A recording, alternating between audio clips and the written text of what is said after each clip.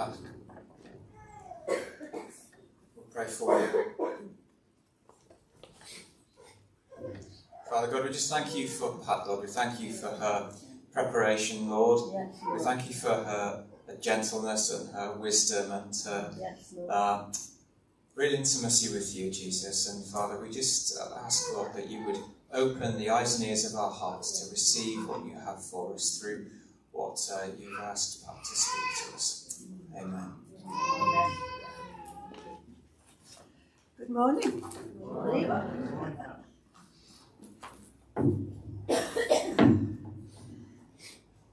I was just thinking about I don't know whether curse is the right word, probably not, especially in church. I should say the challenge of the 10-minute talk.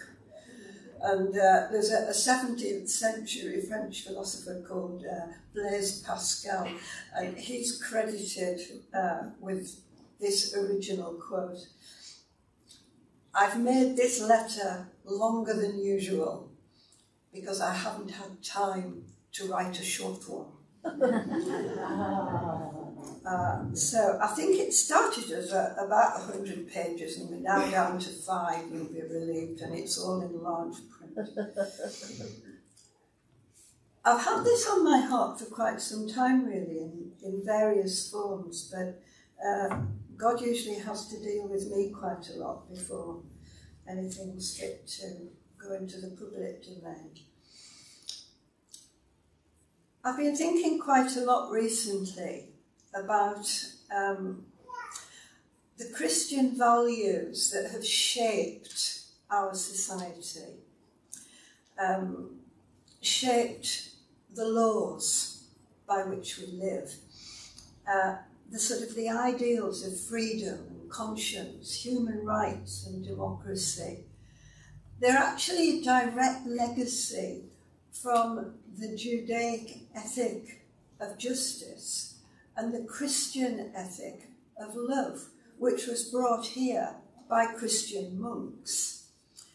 They became foundational to the idea of inalienable rights for everyone, no matter what colour or what creed.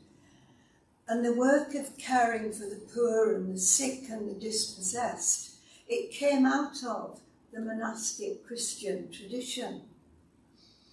However, now the Christian contribution is not so clearly recognised or understood in our society, partly because of teaching, I think, in schools and universities, partly because we just live in a much more secular society.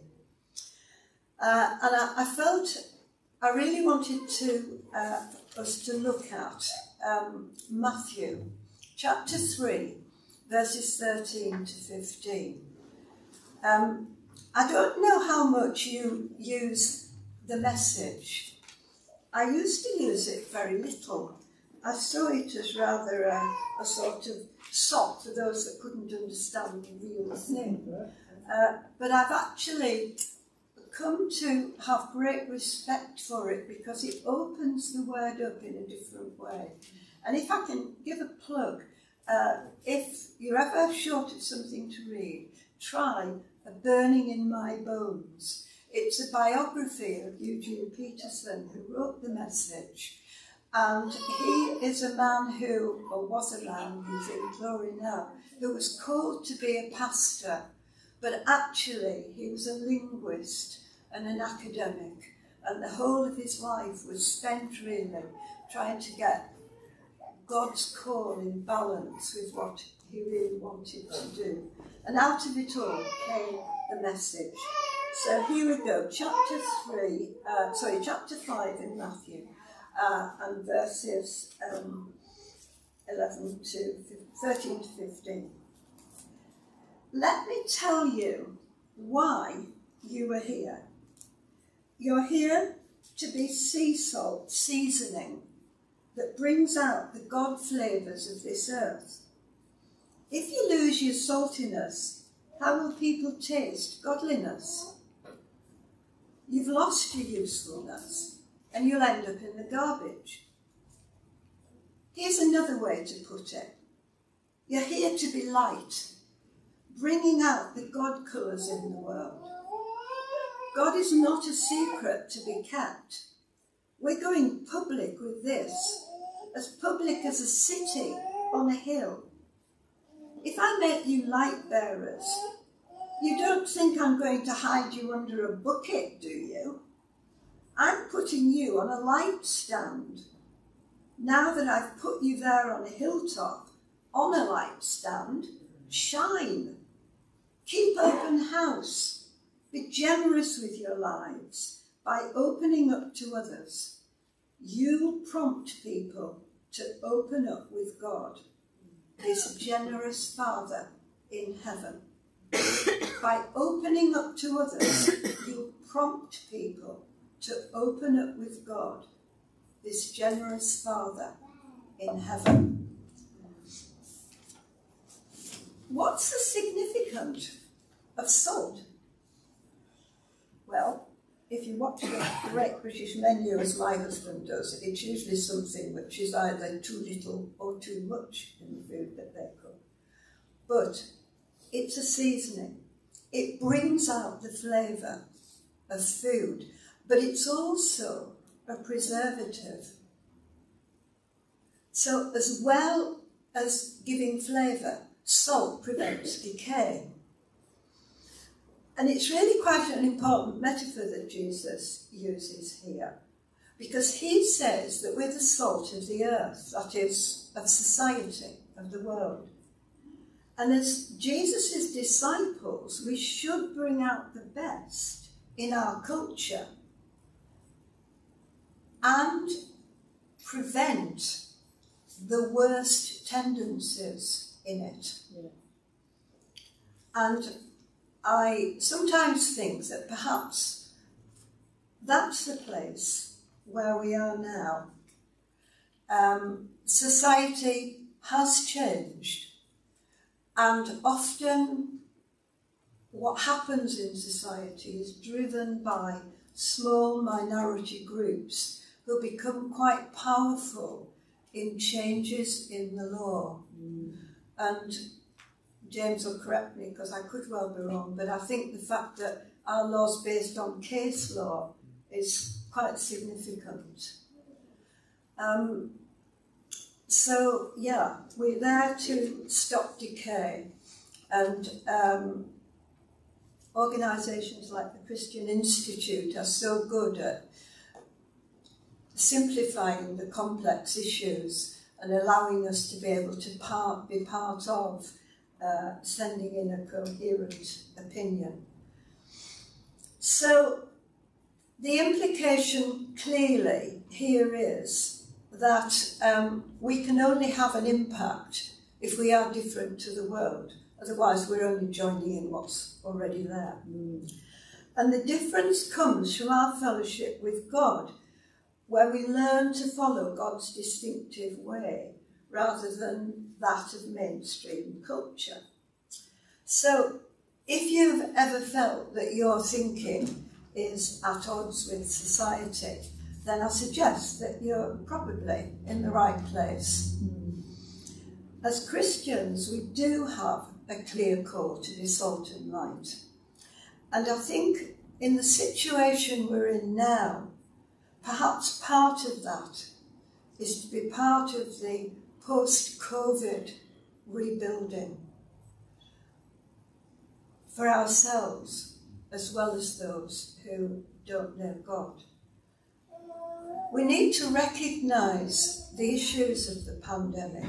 It's been a time of huge personal loss for so many people. Sickness and bereavement, isolation. I'm like my dad, I get absolutely stir crazy when somebody tells me I can't go out. Social isolation, the distress of not being able to give somebody a hug or be with someone as they died.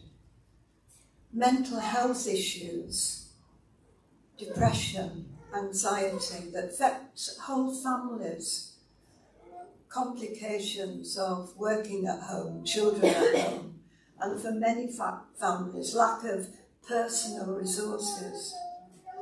People who feel that they've been badly let down. Things seem to be going so well in their lives, and now it isn't. It's gone. Such a huge potential for great disappointment, anger and resentment at the complexity of all these sort of unwanted experiences. But what are we asked to do here? We're asked to bring the God colours to the landscape, and then things begin to change, because we move as Christians from grief and fear to hope. Perhaps we sort of take it for granted. I've been a Christian for as long as I can remember, mostly a not very good one, and still with a lot to learn. But you do have an underlying foundation. How is it for people who just do not have the hope of God? And as Christians, I think a lot of us are aware of the gift, really, of lament in the Christian tradition. It isn't looking back and weeping and wailing in despair. It's about what we do with our disappointment and despair. It's about talking to God about the pain that engulfs us, whatever it is. And when we're honest with God about how we feel, our pain becomes prayer. Through lament, we're able to move our perspective, and it becomes a route to a creative hope from a painful situation. Seeing God as the creator of all things, the resurrection God, who's working in this world that he has promised to restore as he'd originally intended. So God listens and he empathizes, reminding us that he loves us so much that he sent his son to die for us. This is something which is a gift free at the point of access, but it wasn't free at the point of giving. It was the supreme sacrifice, and Jesus himself lamented about his impending death in its injustice and cruelty. What lament then does is to lead to forgiveness, and unfortunately I didn't hear Trevor speak about this, but it was always a good one, as it is with Trevor, I believe.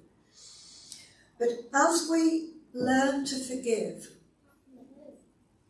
or rather as we've forgiven, we learn to forgive.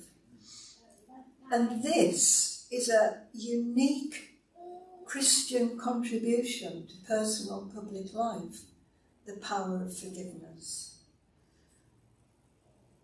It's not about condoning wrong, it's not about intolerance, it's about letting go of feelings of bitterness and resentment, which are corrosive if they're harboured. And I think this is one of the big changes that we've seen in society, that we've lost sight of the Christian ethic, and it's become okay for people to just decide for themselves what's right and wrong. They can have their own right and wrong. And if you're offended, you can blame somebody, you can become a victim, you can feel offended, and you don't have to forgive because it's not your fault, somebody's to blame. And we've got a victim culture which is causing a seismic shift in the way our society functions. So forgiveness is important because if we don't do it, it is corrosive. I think it was Nelson Mandela that said that unforgiveness is like drinking poison and then expecting the enemy to die.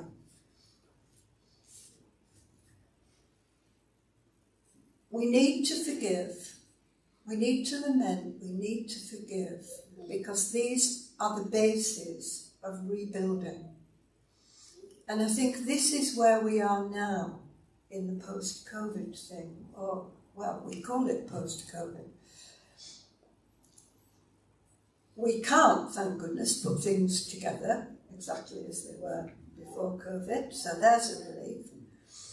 But the biblical concept of rebuilding is about compassion.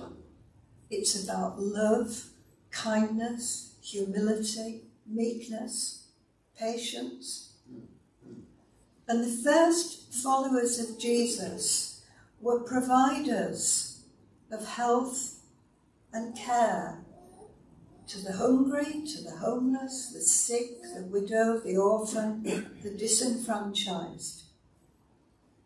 Jesus said that we need to do for others what we would like having done for us, and that whatever we do for them, it's as though we do it to Jesus himself. So, to be salt to those around us, this is where we start. To get alongside people, to provide help for those in need. It's not just the post-COVID thing. We've now got the Ukraine, and we've got a society where resources to those who are already struggling are going to become an even greater problem because of cost of living increases. So we're prompted to open our hearts. We mustn't hide our light. The unique Christian contribution is lament, is forgiveness, is hope. And when we do good works, when we help and support, we take with us the transformative power of the Holy Spirit, the possibility of forgiveness, and this undeniable hope. It's an instruction. Don't hide your light under a bushel. We each have to sort it out for ourselves in our personal life.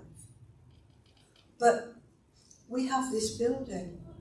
We're in this area as a local population.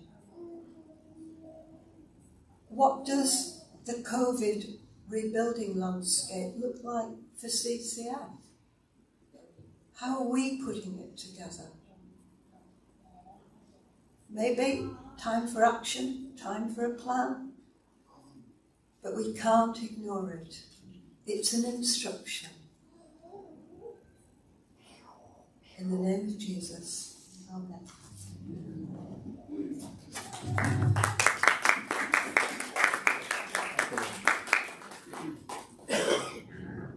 Thanks, Paz. Ben's going to lead us in a bit of worship, and I should have mentioned at the beginning, the offering here is at the front, so it's there either for now or after, once I close the meeting.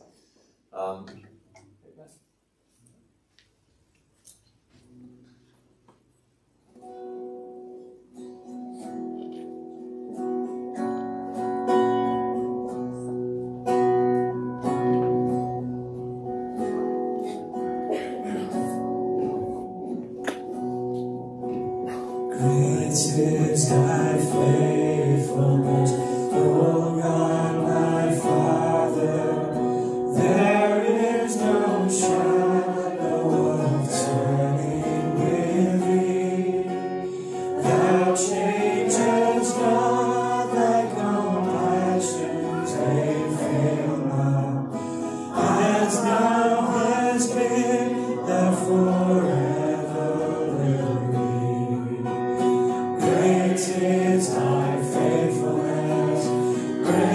is thy faithfulness. Morning by morning, new mercies I see. All I have needed, thy hand hath provided. Great is thy faithfulness, Lord, unto me.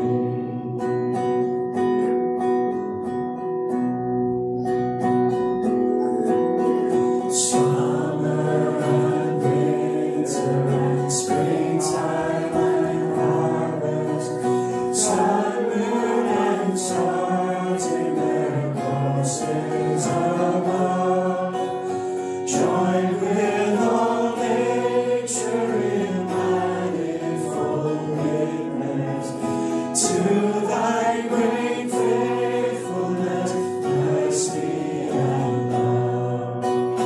Great is thy faithfulness, great is thy faithfulness. Morning by morning, new mercies I see. All I have needed, thy hand hath provided. Great is thy faithfulness, Lord, unto me.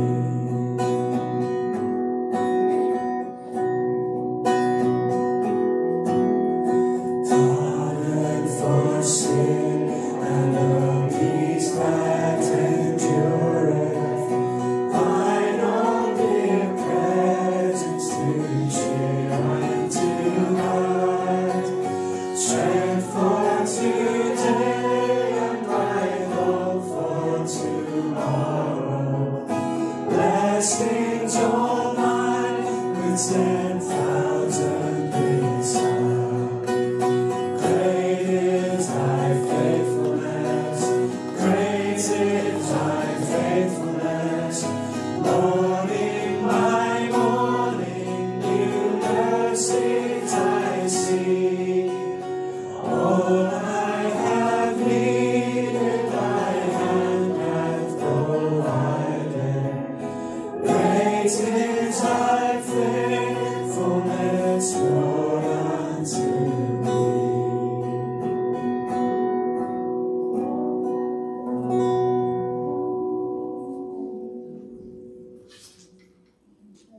One more, because I think this sort of fits in. We sang this earlier, but sort of fits in with what Pat was speaking on. The world changes, but God stays the same.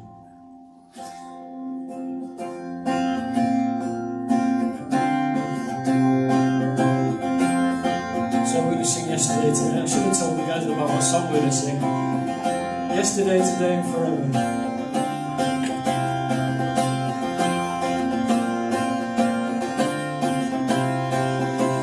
Yesterday, today, and forever, you are the same.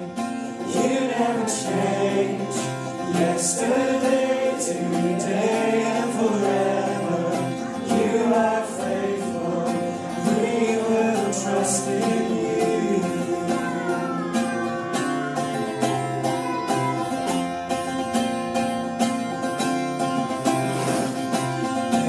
Everlasting God, years go by and you're unchanging in this fragile world. You are the only firm foundation, always loving, always true. Always merciful and good, so good. Yesterday, today, and forever, you are the same. You never change.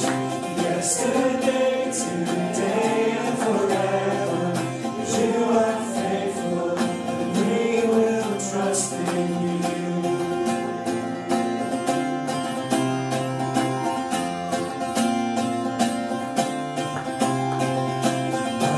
Uncreated one, you have no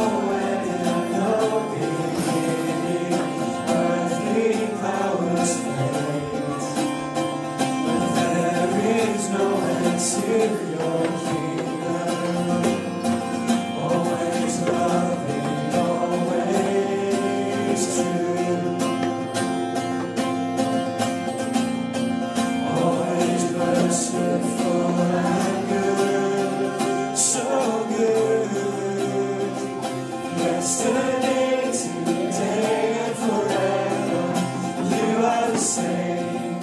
You never change. Yesterday, today, and forever, you are faithful, and we will trust in you.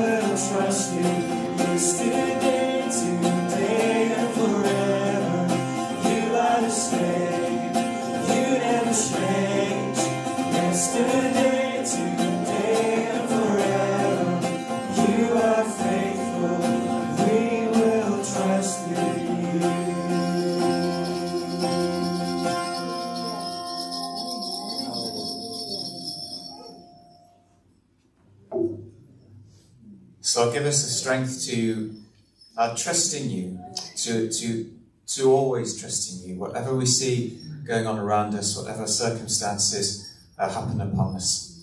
And Lord, we give you this week, Father, and everything that we've got coming up this week, Lord. May we not walk on by, Lord, but may we be your hands and your feet.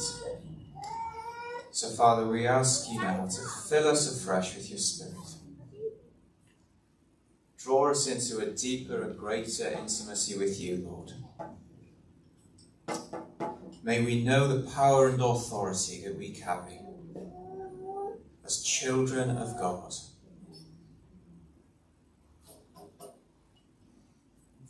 And Lord, we do pray for that young man from earlier, Father. May he know your peace, may he know your grace, may he know your love. May he know he's welcome to come back again. Thank you, Jesus. Let's close with these verses. The Lord bless you and keep you. The Lord make his face to shine upon you and be gracious to you. The Lord turn his face towards you and give you peace. Amen. Amen. Amen.